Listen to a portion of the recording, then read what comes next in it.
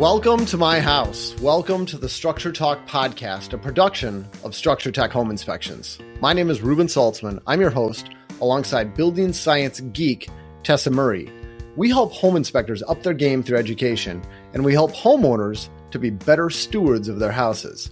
We've been keeping it real on this podcast since 2019, and we are also the #1 home inspection podcast in the world, according to my mom. All right. Good to see you again, Tessa. Hey, good to see you too, Reuben.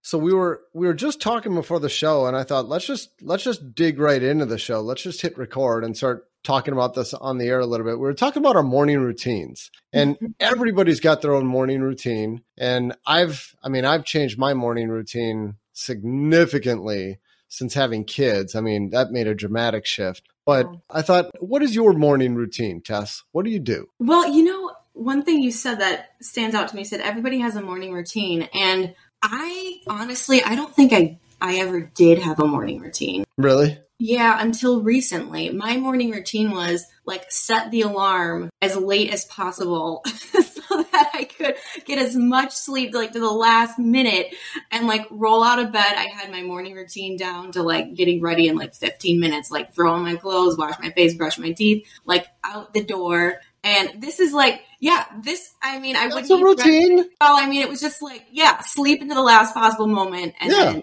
go. And it just depended on what time I had to be somewhere when my day started. So it was, a different time and all of that. And so it's kind of starting my day off frazzled, I guess if you could say.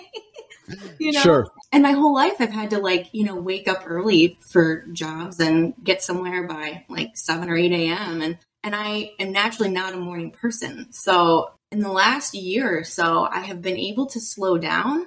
And, since leaving Structure Tech, I'm working part-time and doing a lot of these other things, but I've had a lot more space in my days to kind of figure out what works for me. So my friend had a sewer inspection done through inspection services, and she said that they found something that they've never seen before, and that your dad and a few other people from Structure Tech ended up coming out to the house because of this finding during the sewer inspection to look at it. And what it was, I guess, a crack in the pipe, and water was spraying into the sewer line from below. And they weren't sure if this was a problem with the water main. So they called the utility company, and the utility company said, no, we think it's just groundwater, that because of all the melting snow we're having, there's so much water underneath the sewer line, it's pressurizing and it's just shooting into your sewer line. Holy cow. So I saw the video. Never heard of that before. Yeah, me neither. I saw the video, and the sewer line is just filling up with all of this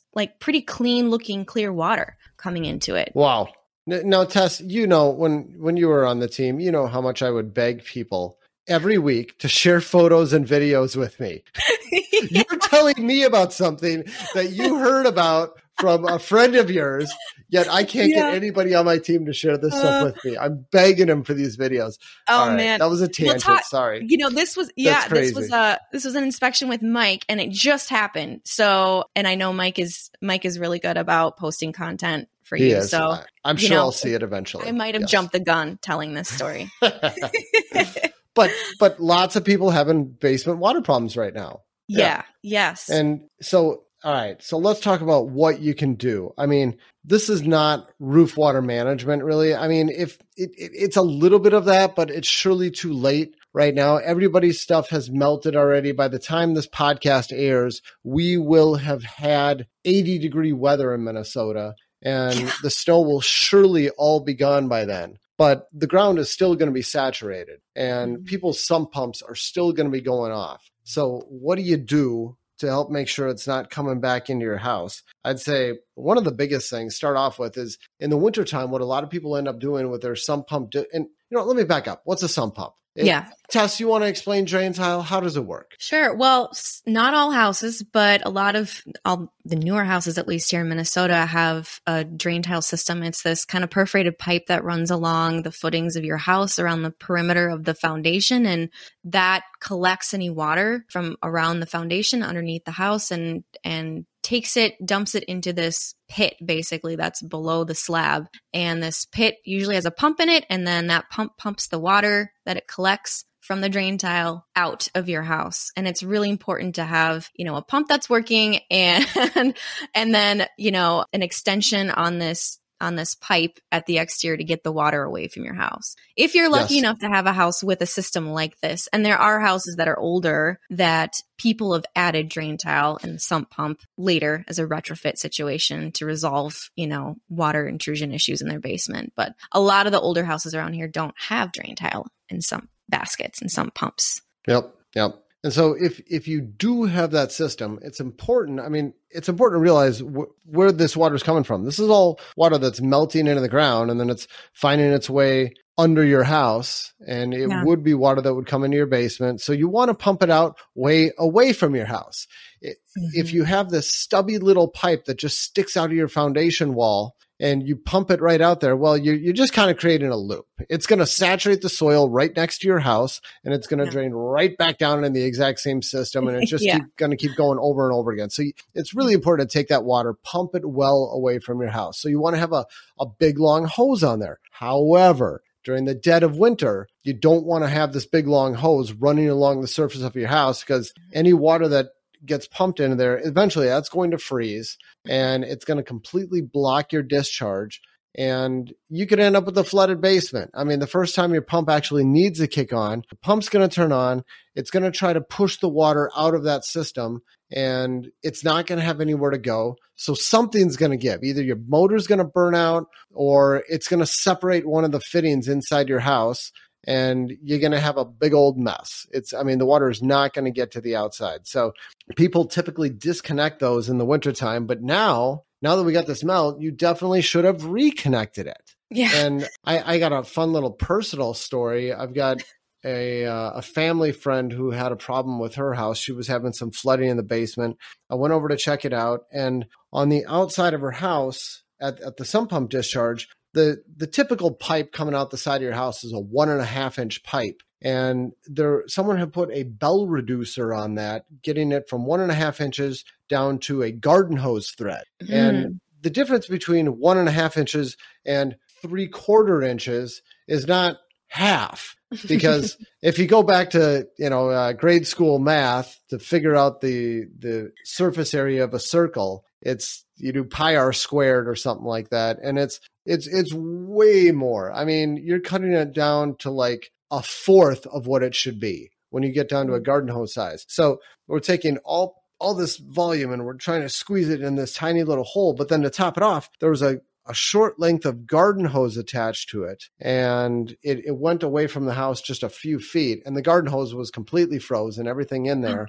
And the sump pump had kicked on. As soon as things started melting, it tried to pump water out into this frozen hose. There's nothing going through there. So then the fitting inside the house just disconnected. It had this it had a rubber coupler on there, and that thing just disconnected. So I came over, I said, I'll try to help you fix this, and reconnected that fitting for her. We turned the pump on, and instantly it disconnects. Water everywhere. I mean, it sprayed me, it sprayed the homeowner. We got soaked. And I went, uh-oh, we got a problem at the outside. So then I wasn't dressed for it, which is why I didn't check first. But then traipsed through the snow in my tennis shoes to check out what's going on at the outside. I'm like, oh, yep, this is it. So ended up disconnecting the garden hose. And that was all I could do. I tried unscrewing the bell coupling or the bell reducer, but I didn't have a wrench with me, and I couldn't get it. I said, all right, well, we're good enough for now. It's going out this tiny little hole. It's going right next to your house. Yeah. But it's better than nothing. At least your basement isn't flooding anymore. So I'll be back. And then I come back another time and I bring my wrench with me. I'm like, all right, we're going to get this bell reducer off there, put my pipe wrench on there, give it a little crank. What do you think happens, Tess? Does the pipe crack? The pipe completely came apart inside the wall. Yes. And I'm like, this could not be any worse. Yeah. Yes. Yes. And I don't know. Luckily, I had brought along exactly what I needed to fix it. Like I had brought a rubber coupling and I had brought a short length of pipe. It just, I don't know how it worked out. Of course you did. Of course you did. Yeah. I just got super lucky. Like, oh my gosh. I grabbed my wrench and I just saw this stuff sitting there. I was like, I should just grab this just in case. I don't know why. Something tells me to bring it. I was able to get it connected before the sump pump, filled her wall with water. Oh my gosh. And then we put a corrugated hose on there. It went out about 25 feet into the yard, and that's perfect. And that's all you need for now. So take care of that. Oh my gosh. Good story. I was going to add to that. My parents had a sump pump that just discharged right next to the house for a while when they lived in Dubuque, Iowa. And I told them to get an extension onto that. And so they did. And they took this corrugated extension all the way down kind of to the bottom of the yard at the end of the house. But it turns out that the squirrels started using that hose as a storage place for their acorns. Oh, no. Oh, no. So the pump was having problems. My dad's like, I don't know what's going on here. So we went out there and we looked, and sure enough, there were like 100 acorns stuffed into this corrugated extension pipe that we had to clear out for the water to start flowing again. So then we put a little bit of we wrapped the end of the hose in some sort of like, I don't know, what do you call it, like a mesh thing, to keep the hardware cloth or something. Yeah, exactly, to keep the rodents out. And that worked as well. But yeah, check your extensions, make sure they're away from the house. And sometimes too, what can be a nice solution, it takes a little bit more work and a little bit more money, but to actually bury the pipe that takes the water away from the house and have that extension below the ground, and then how would you describe that, Reuben? Where it terminates outside of the house and then it dumps water into that. I think you did a great job of describing it. And it's going to terminate at daylight is what a lot of people say. You want to daylight your termination. Yeah. It means you don't have this ugly corrugated pipe running across your lawn that you got to mess with every time you mow your lawn and people tripping over it and all that. It's a nice cosmetic upgrade to dealing with all that. Way more nuisance. And I totally agree with you. I've done that. I have had that at every house I've lived in. I had that when I used to live in Minneapolis. I did that just for my downspouts. So I wouldn't have downspout water dumping into the backyard. I'd have an underground system that took it to the front yard. Did it at my last house. And somebody else, the previous owners, did it at the house I'm in now. And it's a great way of doing it. And it's not really that big of a deal. I mean, I did it at my last house when I was in Maple Grove, and it took me half a day tops. I mean, it was a matter of just getting a shovel and cutting the sod, just doing one slit in the sod, and then folding the sod over about, maybe an 8-inch path where I fold the sod over, and then get a little trenching shovel, dig a trench, lay down that corrugated stuff you're talking about, pretty close to the surface, but it runs down the hill, and then it terminates at the lowest point in the hill near some wetland area, and then put the dirt back on top of it, and then flip the sod back over, or, flip the grass back over. And I swear, within a week, you could barely see where it was. I mean, it started growing back right away. So it doesn't have to be this nasty scar that destroys your yard. Yeah. It doesn't need to be super deep. It's really not that big of a deal to do this. You can do it with just a shovel. Well, that doesn't sound too bad. Initially when you say something's really easy, it only took me half a day, I think, well, that's Reuben time. For a normal person, probably a day or 2 days, maybe even a week. But that sounds doable. Yeah. It really wasn't that big of a deal. And, it's about getting the right shovel. It's going to be a really, really long, narrow shovel. It's like the long nose pliers version of a shovel. Uh-huh. Long and narrow. Yeah. Yep. Yeah. That's good for digging trenches. What else would you say about, for people that don't have drain tile, what sort of things can they do to help reduce potential for water problems? Man, I don't know. This time of year, it's like you've already, it's a little bit too late. I mean, you've got all the snow melting around your house. Yeah. Once it gets nicer, you can work on grading. I mean, making sure that your landscape directs water away from the house. That's a huge one. But today, I don't know what you can do, Tess. I mean, here's one thought. Floor. Yes, exactly. That's what I was just going to say is if you've got unfinished basement areas, don't store stuff on the floor where it can get wet. Mhm. And if you've got an unfinished basement and you get water coming in your unfinished basement, you don't need to freak out about it. It's not really going to cause any damage unless you've got stored stuff that it gets wet. Yeah. I mean, water coming through the concrete block, water sitting on your concrete floor, none of these things are going to damage the house. It's really not a big deal. I know people's tendency is to freak out about it, but you'll be fine. It's only a problem when you get your stuff wet or like you've got finished spaces, you get wet carpet, wet walls. That's a thing. I'd be concerned about that. Yeah, because of mold and all those things that go along with it. But that's a really good point, Reuben. I grew up in a house in Wisconsin that was built kind of on a hill, and every spring snow would melt and drain towards the house, and we would get pretty significant water intrusion through the basement. And I remember it was like, okay, everybody get your mop. And we'd head down and there would be like a stream going through the basement. And luckily it was unfinished, but it was still, I mean, it was a lot of work to like mop up all the water. But the good news is exactly that. It was unfinished and we would just mop it up and let it dry. And then it was fine. Yeah. But nothing we could do. I mean, we had gutters, we had good extensions on. We tried sealing all the cracks and gaps in the driveway and everything that could allow water to come in. But it was clay soil. It was where the house was located on the hill. It was the way the water came down towards it that there was like nothing we could do. Yep. And it's not the end of the world as long as it doesn't stay wet. I mean, the only concern I think we'd have there is if a wall stays wet for a really long time, eventually you're going to get mold growing on it just from dust in the air. I mean, mold won't grow on concrete itself, but it'll grow on dust and dirt that's on the concrete. So eventually you can get some mold growing, but it's not a big deal to clean that up either. Right. I mean, because it's unfinished, you can clean it. Yeah, exactly. So keep it clean, deal with the water when it does come in. Yeah. And if you've got a sump system, make sure it's discharging well away from your house. And I know we've probably covered this. It feels like a half a dozen times on this podcast, but we got to bring it up again. Make sure your sump pump is working. Test it out periodically. If you don't hear it discharging frequently, I mean, go in there, lift the float, make sure it kicks on, and look into a backup system. If you know that you have an active sump pump, you need to have some type of contingency plan. I mean, maybe it's a simple $10 alarm. You can buy these alarms at Home Depot where you got a couple of wires that sit in your sump basket. You do it somewhere close to the top of the sump basket. And if the wires touch water, an alarm goes off. Just lets you know your pump failed. If you want to go fancier, you could install a backup pump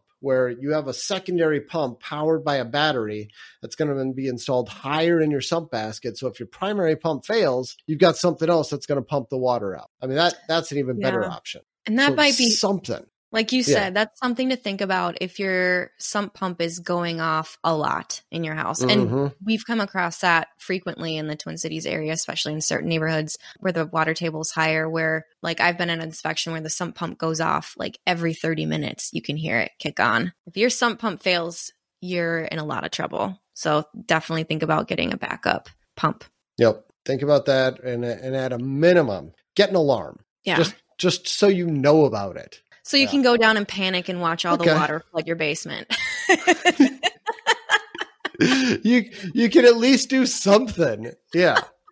Man, what would you do if that happened and you don't have a secondary pump backup and the water alarm goes off? Like, what would you do, Reuben? WWRD. What would Reuben do?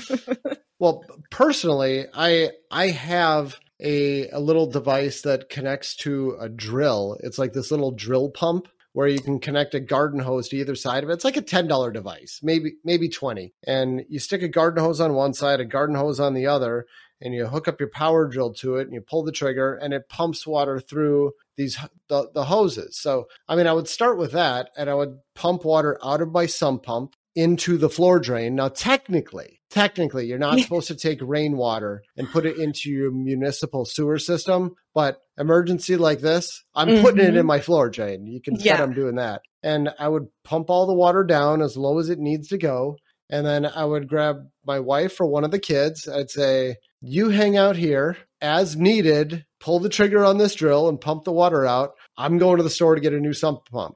Oh And, my gosh. I mean, I ended up having to change my pump out last year. I think I talked about it on this podcast. Remember, I was doing a mock inspection on my house, and I went to demonstrate on video how to test a sump pump, and my pump just buzzed.